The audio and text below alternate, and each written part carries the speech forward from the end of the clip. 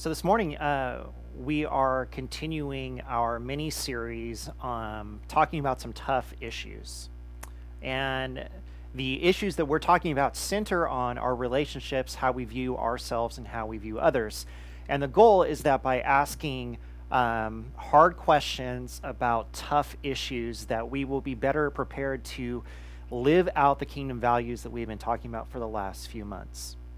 So we started this out 2 weeks ago when we asked the question, what does the Bible say about the people of God having enemies? And here is what we discovered. Number one, it is in fact biblical for us to have enemies. The Bible is full of accounts which detail how the people of God do in fact have enemies. Number two, God has enemies. There are powers and forces that actively work against God in this world, that stand opposed to him. However, God does not consider people, his creation, to be his enemies. Maybe at one time he did, in that he saw us as being opposed to him.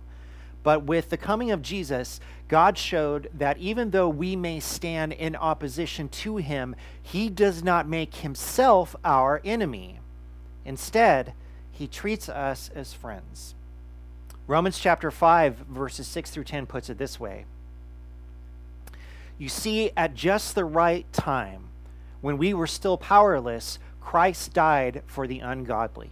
Very rarely will anyone die for a righteous person, though for a good person, someone might possibly dare to die. But God demonstrates his own love for us in this: while we were still sinners, Christ died for us. Since we have now been justified by his blood, how much more shall we be saved from God's wrath through him? For if, while we were God's enemies, we were reconciled to him through the death of his Son, how much more, having been reconciled, shall we be saved through his life? While we were enemies of God, Jesus died for us. Which led us to this consideration, this conclusion.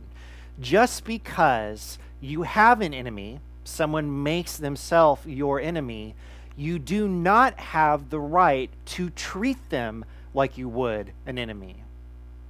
And this covers a lot of ground for us. We're tempted to make someone our enemy when we perceive them to be an enemy of God. But while we may have enemies, and while God has enemies in Christ, we are never to be an enemy.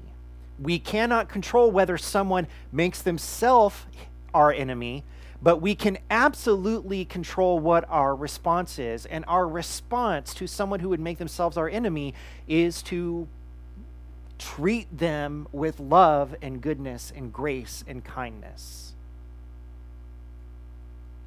Dietrich Bonhoeffer wrote these words. He says, Christian love draws no distinction between one enemy and another, except that the more bitter our enemy's hatred, the greater his need of love. Be his enmity political or religious, he has nothing to expect from a follower of Jesus but unqualified love.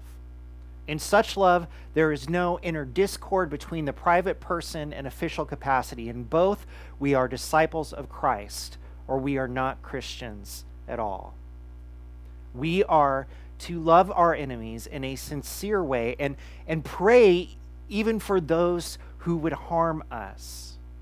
And the reason why we do this is because the grace of God in Jesus structures who we are as a people. It makes us who we are and dictates how we are going to act to even those who would stand against us and harm us. And just as we were once enemies but were treated as friends by God, we will not treat our enemies as enemies. We are to operate under a completely different ethic. Where others would seek revenge or to defeat their enemies, we will love by offering grace and forgiveness.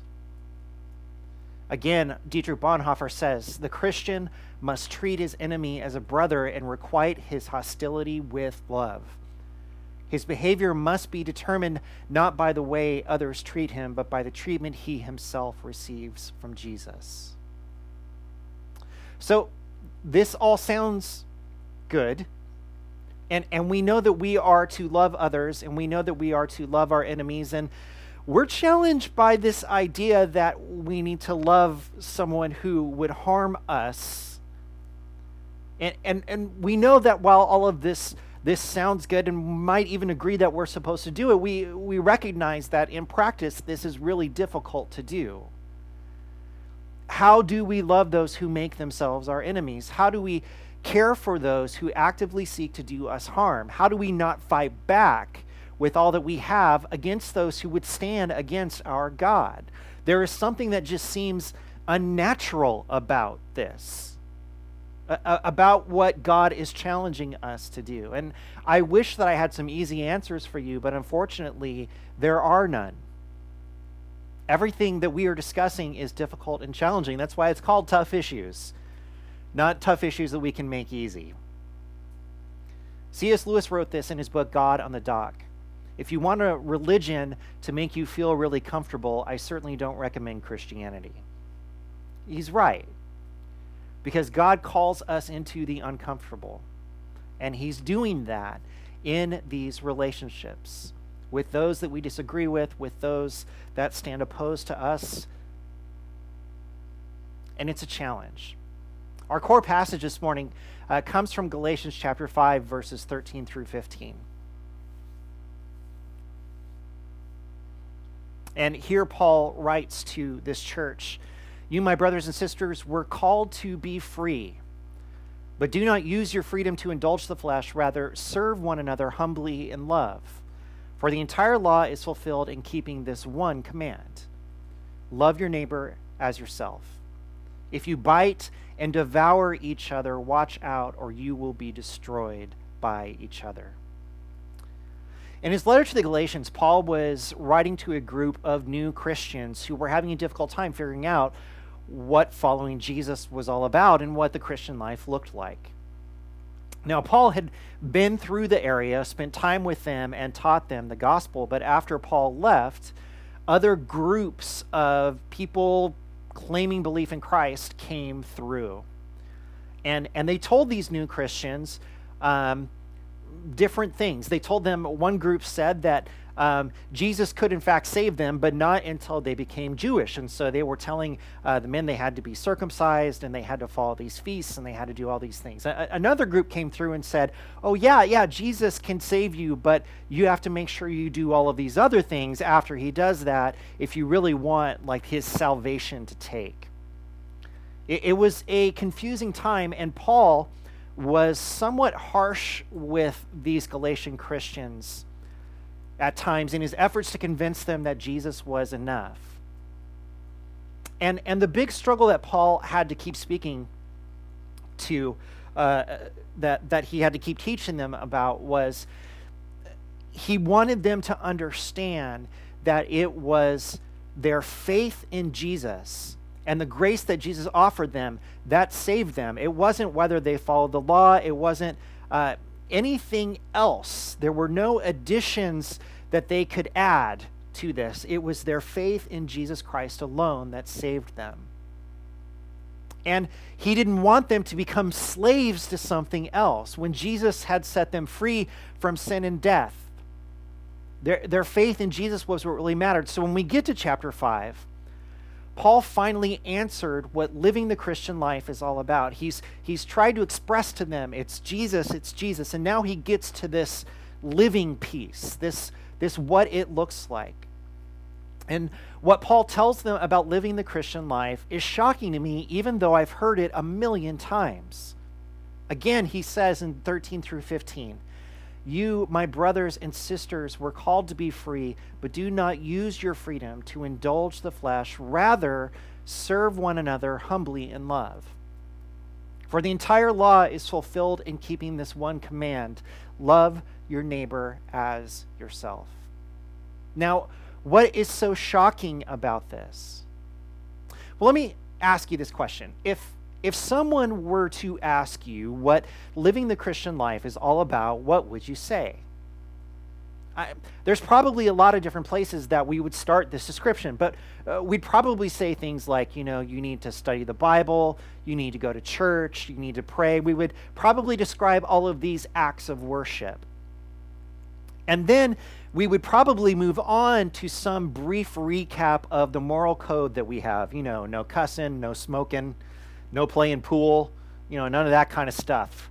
And we list all of those things out. But when it comes time for Paul to describe the Christian life, he starts in a completely different place than all of those things. He does not give a list of rights and wrongs.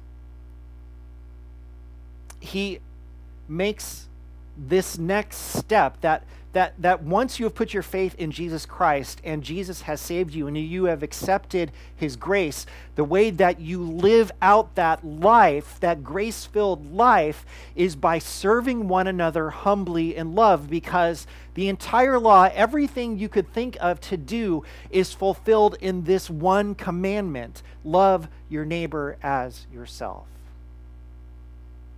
Worship is important. The moral code that Scripture gives us is important. But we cannot ignore that the ethical foundation, what it looks like for us to live as a Christian, starts and ends with the way that we love others. So Paul makes his argument as clearly as he possibly can. Christ has set you free.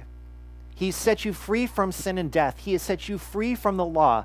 But he did not set you free so that you can do whatever makes you happy, whatever you want.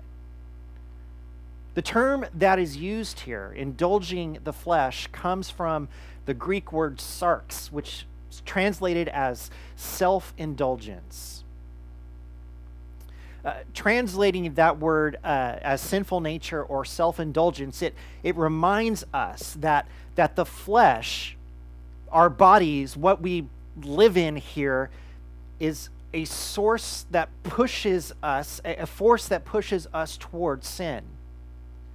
Flesh doesn't mean just a weakness, but this sort of self-oriented desire that we find ourselves in all the time.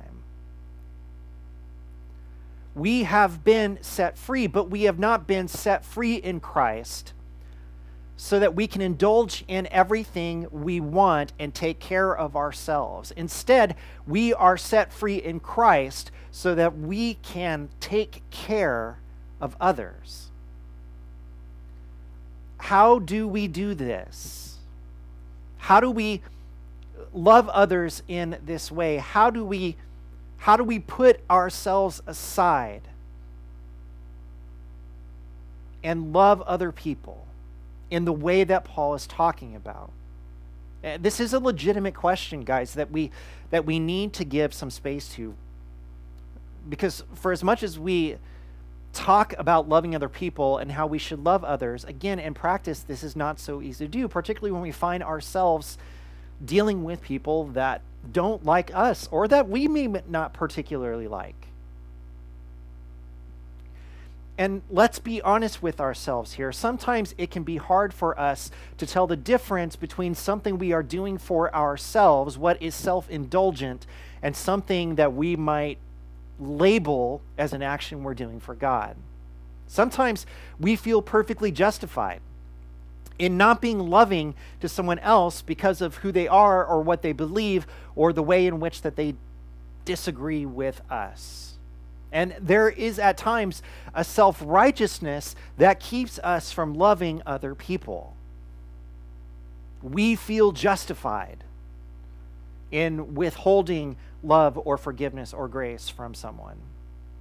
Sometimes we just don't want to serve others, especially those who have hurt us in some way. I could go on, but I think you get the picture. Doing what Paul instructed the Galatians to do is not easy, but it is so critical, and it's the foundation of living out the Christian life. So he continues in verse 16.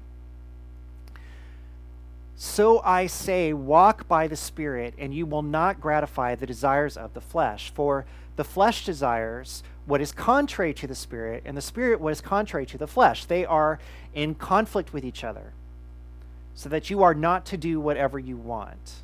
But if you are led by the Spirit, you are not under the law. How do we do these things, and how do we love in this way, and how do we not indulge ourselves but love others? We can't do this under our own power. We can only do this under the influence and power of God's Spirit that lives inside of us.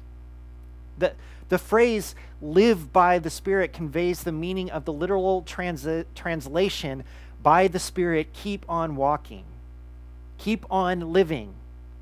And it emphasized the moment-by-moment contact with and guidance by the Holy Spirit for all of our decisions and activities. Living by the Spirit should be a daily, continuous action by Christians. The Spirit is always present, but we have to be in touch with the Spirit in order to stay in his guidance and correction. So the answer to how we love this way and how we treat others this way is we have to live in the Spirit. So how does that actually work? What does that look like? Well, Paul describes something for us which I think is helpful in getting us to understand where this comes from. You see, the flesh, our own desires, our self-indulgence, and the Spirit, they desire contrary things. You will not find the Spirit and the flesh in agreement. They are opposed to one another. So if you are walking by the Spirit and your desires, the flesh, come up against the desires of the Spirit, what will you experience if you are walking by the Spirit? You will experience some sort of inner conflict. There will be inner turmoil that you will not be able to just ignore, again, if you are walking in the Spirit. And this conflict that you experience will point out to you how what you want is not what the Spirit wants. The Spirit is telling you that you cannot do whatever you want, that you cannot do whatever makes you happy, or you cannot even do sometimes what you feel like is right for yourself. Now, here's the thing about this. This is a dynamic experience. Maybe you know the difference between things that are static and things that are dynamic. Things that are static, they don't change. They stay the same. But things that are dynamic are constantly changing. And something that is dynamic is constantly changing and being applied in new ways, in different ways. It's always challenging us to move forward. And so what Paul is describing here is the Spirit will always be in conflict with our own selfish desires, and that conflict will show itself in lots of different ways and in lots of different situations. So you then have the choice to keep walking with the Spirit or to give in to your own desires and self-indulgence. And he breaks it down to this sort of basic premise, which is you can either serve yourself or you can serve God, and the way you serve God is by serving other people. And the Spirit is going to point out to you as you walk with the Spirit when you are indulging yourself and when you should turn away from that and serve God and others. Now, Paul actually does need to give the Galatians some moral guidance. They are, after all, living in a pagan city trying to figure out how to live this life as Christians. So Paul goes ahead and gives them something that we're probably a little more comfortable with because it looks like a list. And here's what he says in verses 19 through 21. The acts of the flesh are obvious: sexual immorality, impurity, and debauchery, idolatry and witchcraft, hatred, discord, jealousy, fits of rage, selfish ambitions, dissensions, factions, and envy, drunkenness, orgies, and the like. I warn you, as I did before, that those who live like this will not inherit the kingdom of God. See, there it is. There's the list, the right and the wrong, the things that we would describe. Well, you can't do these kinds of things if you're a Christian, and you do these other kinds of things if you're a Christian. This is what it means to live the Christian life. There's a reason why we love lists when it comes to faith. We love them because they give us the illusion of control. We can check things off. I'm not doing these bad things. I am doing these good things. And then we're able to compare our lists with other people's lists and sometimes point out to them how much better we're doing than them. Now look, yes, morality matters. What we do and what we don't do matters. But let's take a closer look at what Paul is doing here, because he may not be doing what we think he's doing. There are 4 basic categories here in this grouping of stuff. The first 3 that he lists are sexual sins, things that they should stay away from and avoid. The next 2 are religious sins that they had to deal with in their culture, idolatry and witchcraft, and so he warns them off of those things. Okay, so that gives us 5. The next 8 are sins which pertain toward our treatment of other people. Hatred, discord, jealousy, fits of rage, selfish ambition, dissensions, factions, and envy. And the last 2 are sins common to pagan culture and idol worship. What is the point? There are things that we are not supposed to do, but more than half of these things are about how we treat other people. And the tricky thing there is that these things are, again, dynamic. This means that they are lived out in real time in different situations with different people. You cannot checklist your way to not being jealous. Instead, when you are jealous, you have to engage that sin in whatever way it's manifesting itself, in whatever relationship it's showing up in, and you must listen to the inner conflict that the Spirit is creating in you. And then you have to deal with your jealousy and fight against it with the power of the Spirit living in you. And if that sounds hard, listen to this. When you commit the sin of jealousy or envy or rage or discord or any of these things in relationship with other people, you are choosing to be self-indulgent. But Bryce, don't I have a right to? Or what if they did this? Or what if they said that? No, what Paul says very clearly is you are choosing yourself. When you do these things, you are choosing yourself. You're not choosing God. You're not choosing justice. You're not choosing righteousness. You are choosing yourself. You're choosing what you want, what you feel entitled to. When it comes down to it, guys, sin is as simple as us choosing ourselves, our feelings, or our desires over and above what God wants or what is good for other people. The alternative way to live under the Spirit leads us away from choosing ourselves and leads us toward serving others. And then Paul wraps up chapter 5 with these words. But the fruit of the Spirit is love, joy, peace, forbearance, kindness, goodness, faithfulness, gentleness, and self-control. Against such things there is no law. Those who belong to Christ Jesus have crucified the flesh with its passions and desires. Since we live by the Spirit, let us keep in step with the Spirit. Let us not become conceited, provoking and envying each other. So finally, Paul describes in the positive what living out this Spirit-led life looks like. And when you are led by the Spirit, something happens in you. This fruit begins to grow in you. And again, this is dynamic. It's ever-changing, ever-growing, ever-producing. And these fruits that are described here are never something you can check off or completely accomplish. They are something that is constantly being produced in you by the Spirit. And while some of them exhibit a personal inner quality, many of them are again expressed in our relationships with other people: love, patience, kindness, goodness, gentleness. They all describe how we serve others. And ultimately, this, church, is what sets us apart from the world around us. These things are what make the Christian different. Because this person is living and loving just like their God.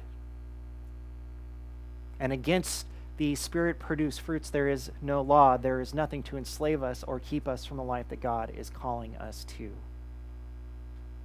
When we come to know Christ, he says, we crucify our flesh. We stop living for ourselves. And we live for the one who sets us free.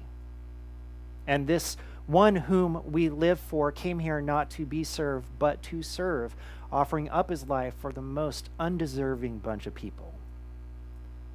How serious is Paul about this?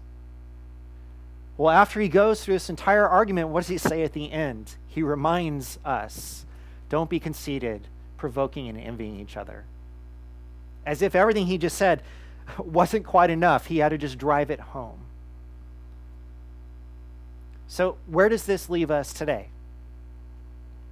Well, we may have enemies, but we can't be an enemy to others. We are to love our enemies. We're to pray for those who persecute us.